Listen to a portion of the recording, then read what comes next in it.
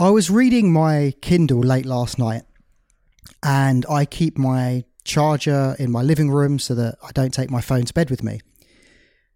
Now, while I was reading my Kindle, the battery went down to 12%. I was like, yeah, no, that's fine. I've got loads left. And then I was reading an intoxicating book, and then it went down to 8%, 7%.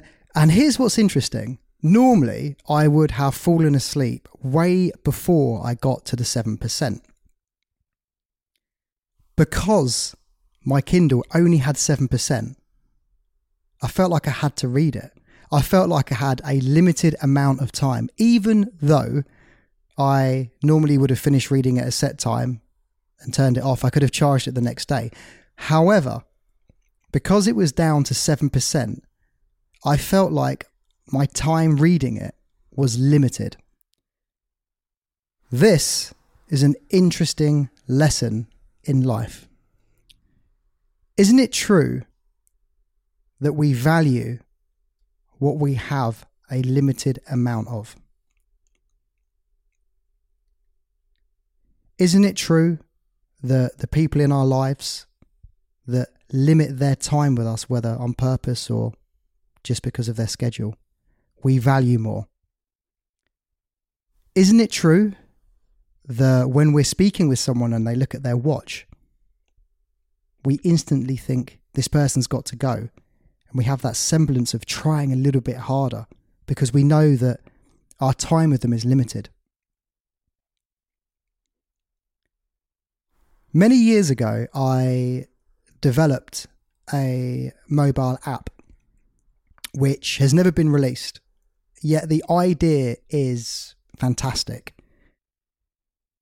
It is based on a set of challenges that you would give people socially that gets them out of their comfort zone and allows them to develop their life. Now, when I first developed this, it was a great idea, and we'd go and we'd use it. We got mixed results with it though. What we found is that, okay, so you have a challenge. So what? Doesn't mean you have to do it. And then I came up with the idea of having a time limit. So you would have a challenge with a countdown timer. And actually one of my clients made this into an app for me, and we tried it and tested it. And again, great idea. Needs more time creating it, which I can't give at the moment, but it's a wonderful idea. But here's what happened. When you have a task to complete and you have a countdown timer, you cannot help but act, because you've got your deadline, and that impending deadline makes you act.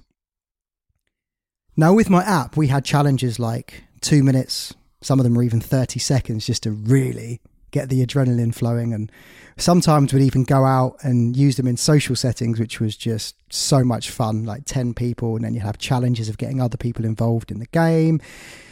Yeah, it was just a great experience, actually, thinking back to that. Some really good memories of playing that game with my clients. But here's the important lesson. Time is a valuable resource that we have that we often give up too easily. And I know that we hear this a lot, and there's other people that speak about this. And, you know, I just find that life's cyclical, and often we need to hear the same things over and over again for it to make a difference. But, you know, your time is important. And the reason why I'm going to articulate my thoughts in the following ways, because I'm going to give you a slightly different perspective on time than what you've ever heard before. Isn't it true that sometimes a 5-minute walk feels like it's an hour? You walk into the end of the road and it's an interminable walk. You know, why is this taking so long? It's strange. And then you have other times where an hour's walk feels like 5 minutes. And the hand of time appeared to go faster or slower. So what's really going on?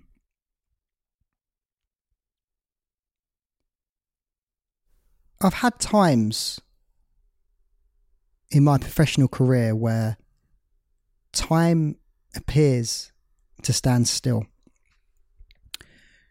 I've had times where I'm speaking to someone and I'm hyper aware of everything that I can see in that situation. And the eye contact is so strong and so powerful that, again, it would appear that time was standing still. And then you can also contrast that with over-the-top deadlines that many people face in their life and the stress that comes with attempting to get everything done by the allocated time.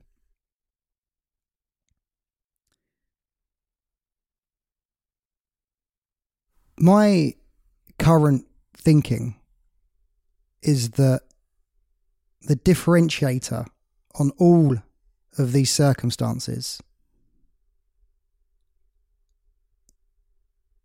is stress. You see, when we're stressed, time appears to go faster. You have that big list of tasks to do today, and you look at it and you think, oh my God. And you've got to work your way through it because you've got a deadline of 5 o'clock to do it. And then other times, you have the same list and it appears easy because you're not stressed at that point in your life. Now, here's where it gets interesting.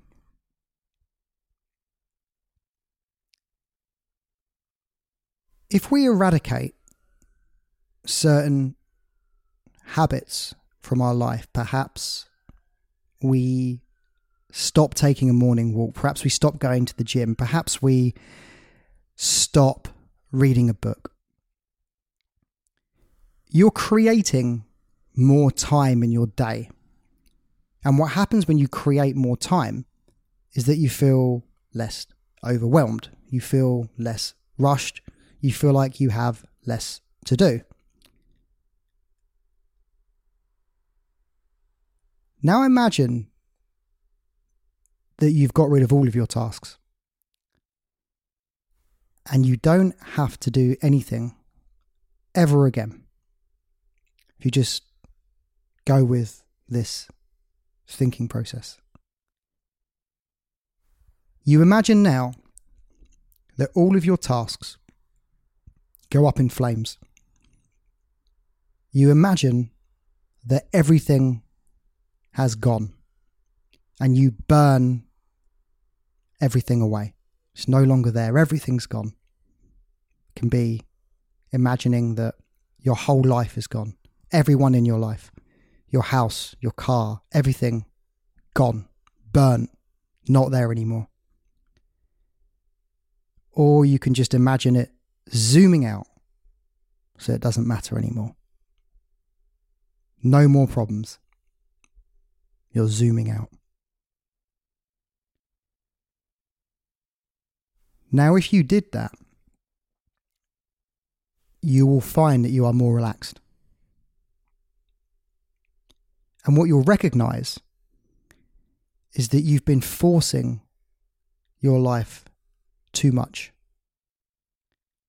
And that you've been making time speed up. Because you've got all of these things you need to do and that cycle repeats itself. Yet when you burn it all away, you're allowing yourself the opportunity of perspective. Those two mental exercises that I just described, the burning of everything and the zooming out, are two tools that you can use at any point in your life. You can use them right now. You can use them next week. You can go to work and you can see your sea of stuff that you've just got to get done. You can feel that burden. And then you can close your eyes and you can just imagine everything burning and going away. In my experience of using these techniques, what they allow you to do is to step away from buying in to the time limit and the time constraint that forces you to go faster. And the difference is you still get what you need to do done because you're more relaxed and your perception is wider. It's another important part of the equation there. When you are focused, you are absolving yourself of everything else around you because you're focusing on one thing. Sometimes this is great if you're focusing on a specific task. Yet other times we're managing multiple things in our life. So being able to relax that focus and feel a worldly perspective will enable you to just give slightly less to that task. I did a whole workshop on this a few years ago. I'll just give you the one principle that's the most powerful one. When you give 100% of your attention to something, you are inordinately focused, and it's problematic to do this over a long period of time. So we tested this, and what we found is that roughly around 70%, some people were more, some people were less. You get to the point where you're relaxed and doing your task. If you think about that, if you're thinking like 90%, I'm saying you're tense, aren't you? You're like, right, I'm going to get this done, I'm going to test. If you just relax that, mind about 70%, you're just calm, aren't you? You can work on it and you can get it done.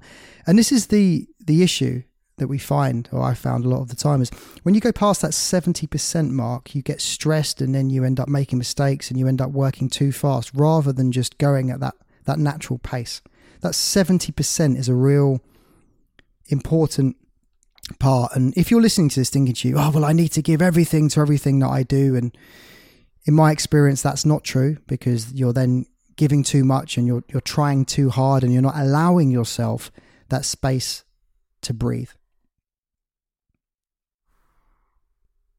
There are many different takeaways from this podcast episode.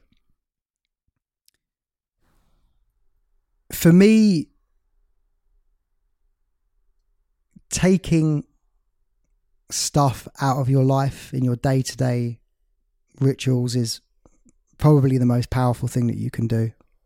If you're in a position to just get rid of everything you normally do, you can completely reset your life. And often this is what happens when we go on holiday. We take a break and, we refocus our energies, and then we go back to the stress we were in before rather than actually looking at it logically. And then the other two meditations or visualizations that you can use that just allow you to just feel like you're not under immense pressure and to just use your time in a more relaxed manner. So I hope you enjoyed the content of today's episode, and I will catch you next time.